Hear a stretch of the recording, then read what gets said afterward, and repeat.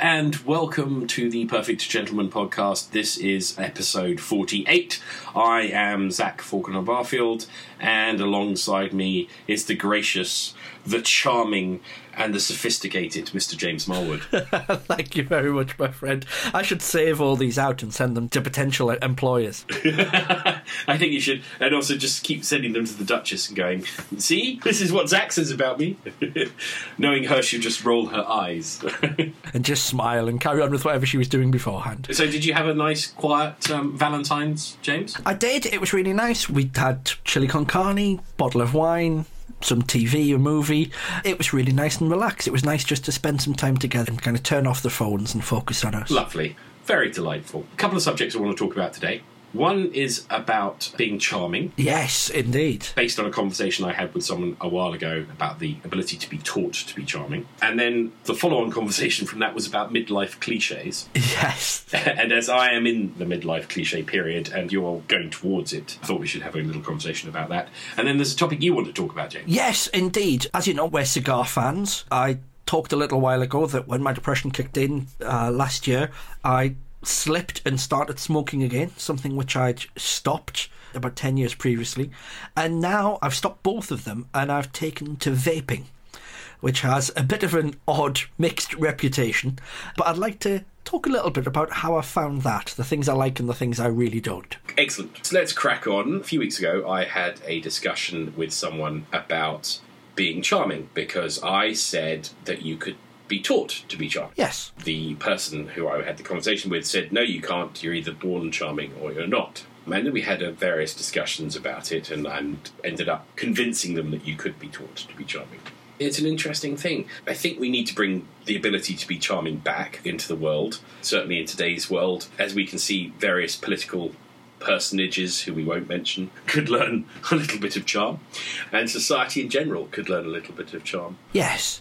So what do we mean when we talk about charm? For me, it's a combination of being polite, of being considerate, and being fun is probably too strong a word, but certainly in that amusing, what is often referred to as British self-deprecating manner. Being polite and fun and well-mannered, but all wrapped up into one bundle, if you like. Charm is about the ability to communicate effectively in a pleasant and affable way. Yes, I would agree. I mean, I have heard and seen people talk about charm negatively. They think of it as a way of getting someone to do something they don't want to, or taking advantage of someone in a social situation, and that's not what we're about at all. As you say, it's about being good company and being pleasant to be with. Absolutely. If you're using it for nefarious ends, then you're not being charming, by the very definition. Yes, I would agree. It's interesting. Do you think you can be taught to be charming? I think so. It's something that a lot of people learn very early in life, and that's probably why we have the perception that it's something that you have naturally.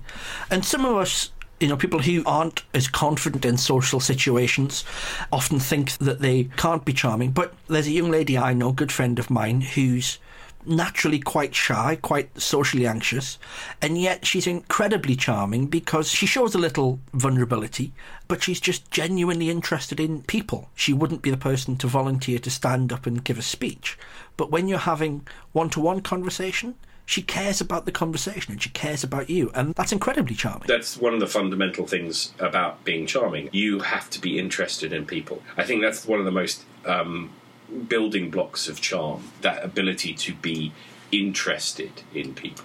Because I think if you're not interested in people, then it becomes very difficult to be charming. Yes. You can learn to be charming falsely, if you like, for nefarious purposes, but then you're not being charming, as we said. The fundamental thing is about being interested in other people. Yes, just simple things like appropriate eye contact, paying attention to what the other person is saying, respecting their opinion, their point of view, and listening to what they say. The other side of it is, to be charming, you have to be fascinating. There's a side of being pleasant and considerate and kind, but then the flip side of that is you have to be fascinating. So in my mind, there's 4 key elements to being charming. First one is probably the hardest one, and we'll deal with that in a minute, is confidence. Yes. The second part is humility. Yes, I think that's very important. The third thing is presence. So having a presence yourself, the ability to be present, but also have a presence, which is a reflection on your confidence as well. And the last bit, as most of the great exponents of charm, as we will discuss, have some wit. Yes, indeed. Be a little bit funny. Talking about learning to be charming. Anyone who says, oh no, you can't learn to be charming, all you have to do is look at movie stars in the 1930s and 40s. Indeed. Because they were taught charm at the movie studios. There were some great natural exponents of being charming, like David Niven and Cary Grant. Most of the people who were actors in that period of time, nope, they actually got taught it by the people at the movie studios. There are very, very few skills in life that can't be taught and improved upon. From sport to business to life, everything you can learn to be better. And charming's no different. Absolutely. What we talk about here at The Perfect Gentleman, what we try and impart on you out there, and whether it's the podcast, the magazines, or one of our courses or anything like that, what we fundamentally teach is confidence. So all the stuff that we teach, whether it's the way you dress, the way you behave, the way you act, the manners, the etiquette, all this kind of stuff is the building blocks of confidence. Yes, indeed. I think confidence can be taught, and I think you can teach it in two ways, inside out and outside in. We've talked about this in a previous podcast. Outside in is the quicker way to do it. It doesn't always stick so quickly. But outside confidence is dress better, behave better, have the manners, have the etiquette, dress better, and people will start reflecting on you because you are behaving in that way. And the inside out way is basically fundamentally change your values, your abilities, your set of confidence. Now that takes a little bit more time, that takes a little bit more effort, but the building block is more solid. Absolutely. And then the other bit is learn to be a bit witty. Now, learning to be witty is sometimes a challenge, but all you have to do is watch a few great examples of great wits and great charm, and you'll get it very quickly. My favourite, as you well know, is my idol is David Niven, one of the greatest charming, witty individuals ever. He was a great raconteur and a great wit, and if you listen to most of his stories, they're charming, and they're generally about him and making him look like an idiot. There's an interesting dynamic that happens, I think, when you show a little bit of vulnerability and you are self-deprecating to a reasonable degree. It builds trust, I think, in a great way. It's something that I rely on quite a lot when I'm building a relationship with new clients. If I come in and try to say that I know everything and I'm the best thing since sliced bread, eyes roll and people switch off. But if you're a little bit willing to show the things that you don't know or that make you look a bit silly or those sorts of things, it's magnificent. Absolutely. I'm a big exponent of that.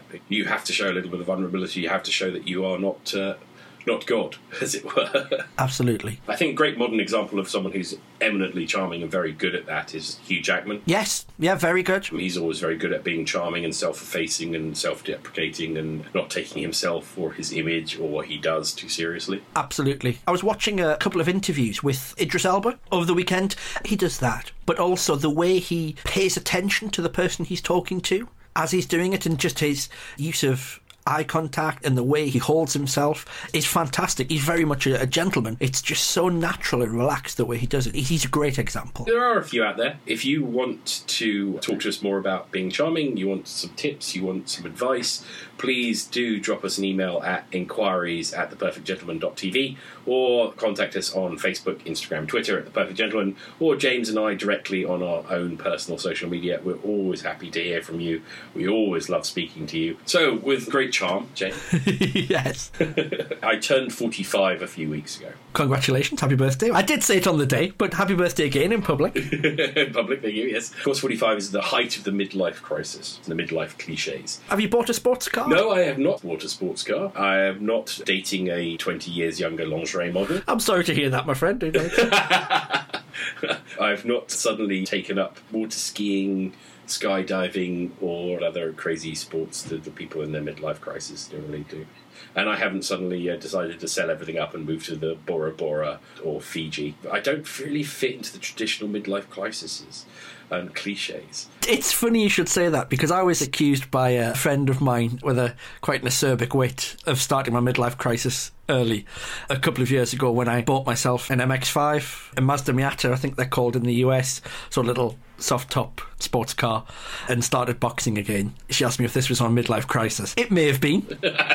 There is something that happens when you're at the sort of age we are. I think for men especially, we hit a few milestones and points of uncertainty in our lives. For a lot of my friends, this happened sometime around the 20s, early 30s. You realise your life is either not quite where you wanted it to be, or it's in a slightly odd position, and that certainty that you had as a teenager and in your 20s, that brittle confidence begins to mature. Life can become a bit uncertain. And I think that happens also again for a lot of men around the midlife point, where you take stock and you think, actually, is this what I want my life to be like? And we make jokes about it and we laugh about it. And some chaps do very silly things, leave their wives for 20-year-old lingerie models and the like.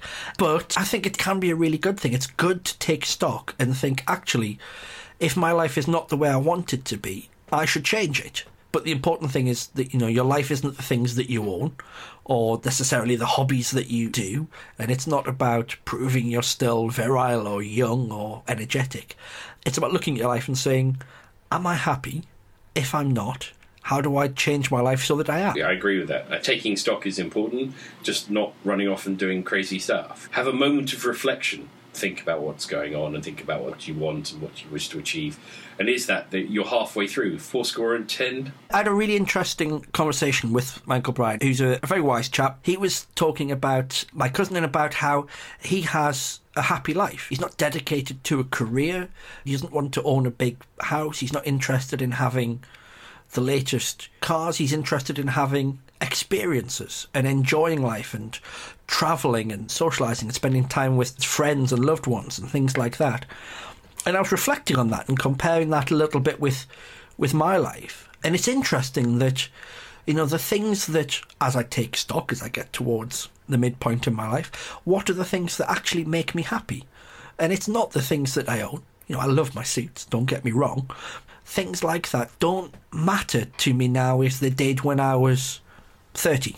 What matters to me now are relationships and experiences. That's what's important. So that's what I'm focusing on now. And it's taken me a while to get to it, but it feels like a more positive way to view life than keeping score through stuff. I totally agree with that. Well, I shall avoid most of the midlife crises. I might enjoy taking a trip to Fiji or Bora Bora, but I'm not going to sell everything and move there. And I had a sports car when I was 19. I got through that craziness when I was 19. I had my two-seater sports car then. Though I am doing a few crazy things of my midlife crisis, but I don't think that they're that crazy. Walking 100 kilometres in July in 30 hours for charity is not that crazy. It's okay. It's acceptably crazy. That's acceptable. For me, looking at my health, looking at my fitness, all of that, that's important. It's good that you do that sort of thing. But I don't want to get too silly. No. Certainly not. So if you have a midlife crisis, do let us know. Tell us what your solution to your midlife crisis was. We'd love to hear. We'd be amused. It might be something that we'd like to take on a bit further. You never know, we might try it ourselves. So, James, what's this vaping stuff? I've seen it. I've wandered around. People have blown cherry smoke in my face. Tell me about your vaping experience.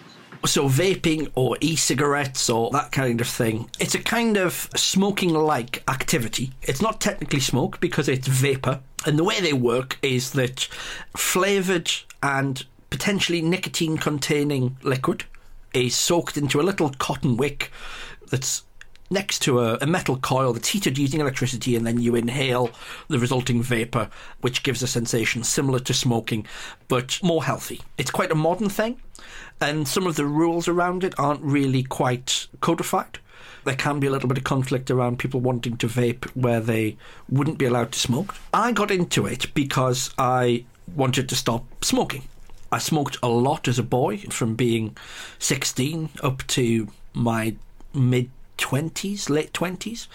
And then I stopped for quite a long time, and then in a moment of very foolish weakness, I started again, and that became a problem. Smoking, especially cigarettes, is a bad habit with no upside. It's expensive, it smells bad, it's terrible for your health, and it's pretty antisocial. Especially for me, with a partner who has never smoked, it was unfair to expect her to put up with that.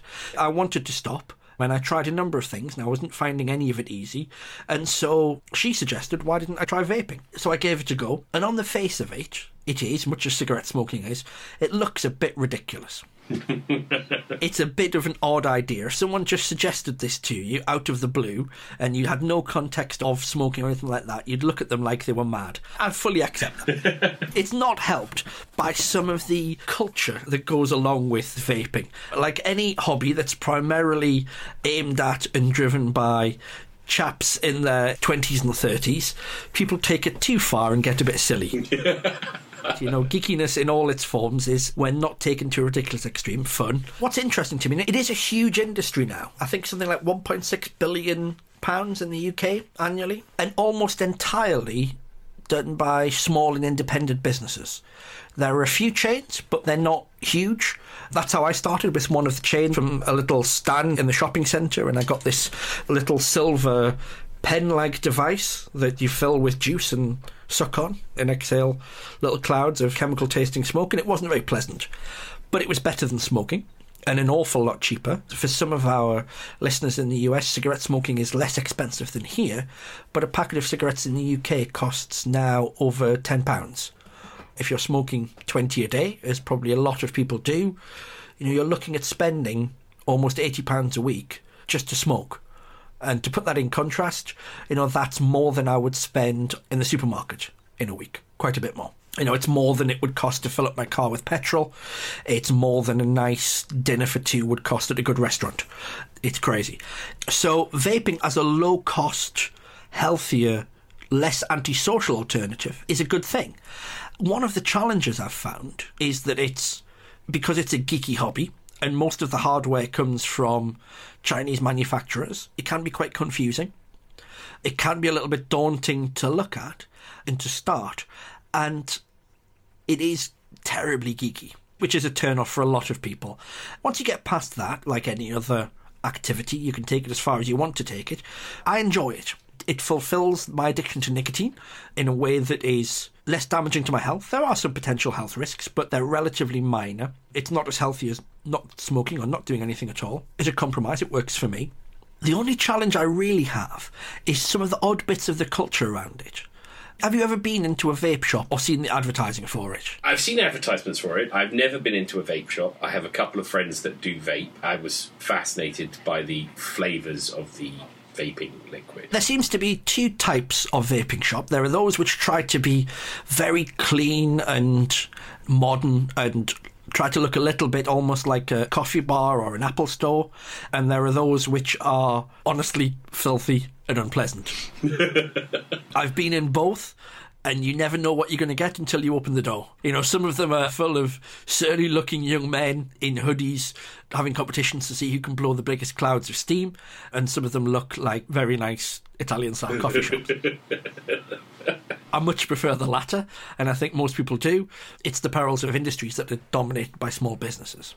One of the things that's really interesting to me, and has been somewhat of a mission, is finding the liquid, the juice as it's called, in a flavour that I can enjoy. The liquids that are used to make this, the bases, which are oils basically, vegetable-based oils, are naturally very sweet. So they lend themselves to sweet flavours. But one of the challenges has been trying to find liquid that doesn't taste like penny sweets or, you know, something you would enjoy as a 5-year-old. I'm probably very unusual in this, but most people tend to, or seem to really like, things that are reminiscent of childhood sweets or fizzy drinks or baked goods with weird and wonderful names. I have seen those, yes. Yes, the naming is quite something. I have a little tray here of juices that I'm trying. They've got names of things like Greed or Ruby, Black Demon, and it's all very juvenile, which is a bit of a shame. You know, the juice I'm smoking today is called Peckham Spring, a little bit more grown up, a little bit nicer. It's named after Peckham Spring, after the park in Peckham. It's a sort of lemon, lime and menthol juice, and it's very refreshing. It's nice. But a lot of these are things like cherry fizz or strawberries and cream, and it's been a bit of a mission trying to find things that I like and that appeal to my palate without indulging in things I would have eaten when I was at school. There are tobacco-based flavours to try and simulate more effectively the taste and feel of a cigarette. And some of those are really excellent. I have some by a company called Black Note that are made by naturally extracting the taste from tobacco. It's basically, they soak it in water and mature it and things like that. They're very good, but I'm leaning away from those because I'm trying to make this not a cigarette substitute or a cigar substitute, but to be something I enjoy in its own right. I would love to find a good vape that tastes of rosemary or tea, ginger, or things like that without this chemical sweetness. Well, interesting. Also, I've seen vapes that look amazingly ostentatious, look like steampunk pipes and all sorts of amazing things as well. As you said, it gets very geeky. Oh, very, very geeky. And you have ones with screens and even ones you can play games on. Anything that you can imagine a 20-something chap could imagine having in an electronic device, you'll find it. And do they do nicotine-free ones? Yes, they do. They do, and quite a lot of people do smoke those, especially people who are into the flavours or into the what they call the cloud chasers, guys who are trying to glow these great big clouds. And generally speaking, you get different strengths of nicotine. It's interesting, actually. I mean, I have cut down on the strengths. When I started, I was using 18 milligrams, and now I smoke or vape 6 or 3 milligrams, which is quite low. People make their own. You can get ones where the nicotine comes separate, so you can set the strength yourself. You get flavourless e-liquid that is literally just the taste of the smoke, just mildly sweet. There's a fantastic array of flavours and hardware. I must admit, I do enjoy it. It's very relaxing. Excellent. Well, I might have to sample it at some point in the future. Next time we meet up, there are a couple in London of vape cafes. We'll track one down and go to one of those. We shall do that. And ladies and gentlemen, I hope you've learnt to be charming. You've dealt with our midlife cliches, and if you take up vaping, James is your guide into the vaping world. Please drop us a line at inquiries@theperfectgentleman.tv or contact us on social media for The Perfect Gentleman. And that's the P Gentlemen or Gentleman on Facebook, Twitter and Instagram, or contact James and I on our social media channels. If you Google us, you'll find us. That's always the easiest way to say it. And next week will be episode 49, and we'll be doing our reviews. So we'll look forward to doing that. James, a pleasure as always, sir. And you, my friend, always good to talk. We'll see you next week. Bye-bye. This podcast is brought to you by The Perfect Gentleman Group Limited and was edited by Andy Nicol at the Pistachio Palace.